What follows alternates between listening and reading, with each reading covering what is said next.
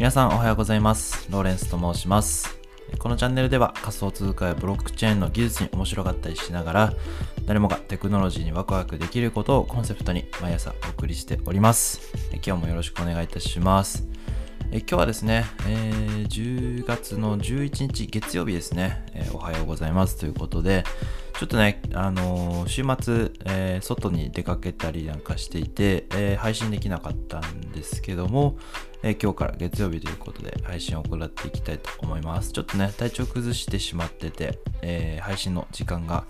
だいぶ遅くなってしまいましたが、今週も頑張ってまいりましょう。ちょっとね、喉が痛いんですよね。皆さんも体調に気をつけていただければと思います。で今日はですね、ちょっとまったりお話ししようかなと思ってまして、クリプトユニバーシティの YouTube チャンネルがですね、今チャンネル登録者数確認した95人になってたんですよね。で、もうすぐ100人に行くということで、今ね、クリプトユニバーシティの YouTube チャンネルどんな感じなのかっていうことを、ご紹介させていただきつつ、これからどんな放送、どんな、動画をですね、アップロードしていって、皆さんに楽しんでいただくかということをですね、改めて言語化しておきたいと思います。今現状のまずはお話をしていきたいと思うんですけども、投稿している動画数としてはですね、まだ13本ぐらいで、全然まだまだなんですけども、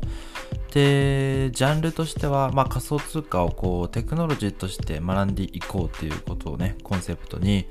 テクノロジーとして学ぶって言っても、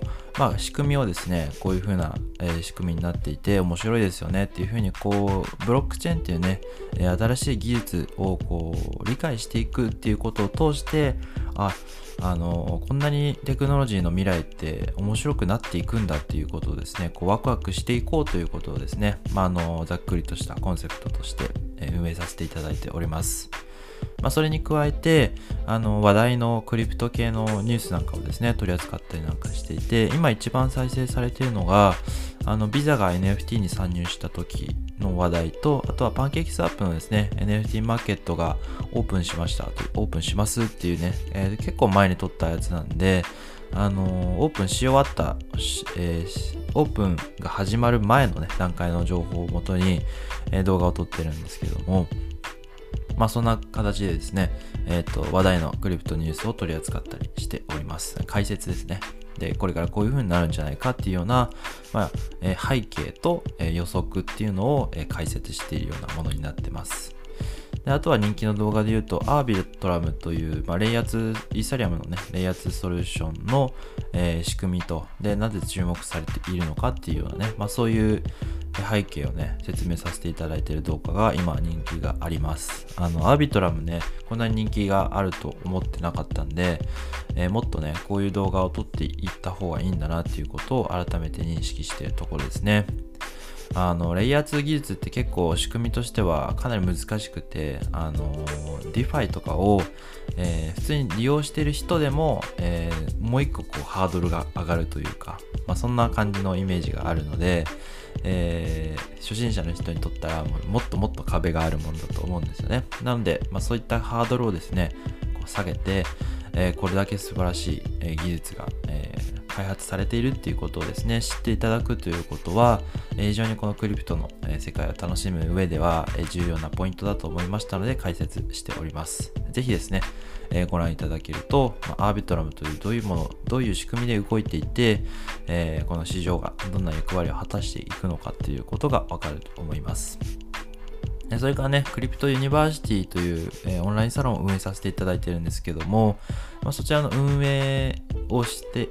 いるそのクリプトユニバーシティがどんなものかっていうのをですね、YouTube でご紹介した動画も結構、ご覧いただいているみたいですね。それから、ビットコインを日常に組み込むというね、ライトニングネットワークの仕組みの解説もさせていただいていて、こちらもですね、エルサルバドルで、ビットコインが法定化通貨として実際に運用されるようになったということをね、契機に、結構、見られているようです。実際に投稿しているのはね、結構1ヶ月前ぐらいの動画なんで、ちょっと情報としては1ヶ月前の情報をもとにお話ししております。で、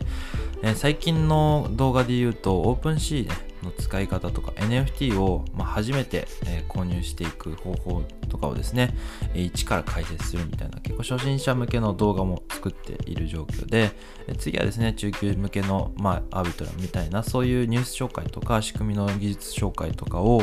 やっていこうかなと思ってるんですが、ちょっと体調不良なので体調を見つつやっていこうと思います。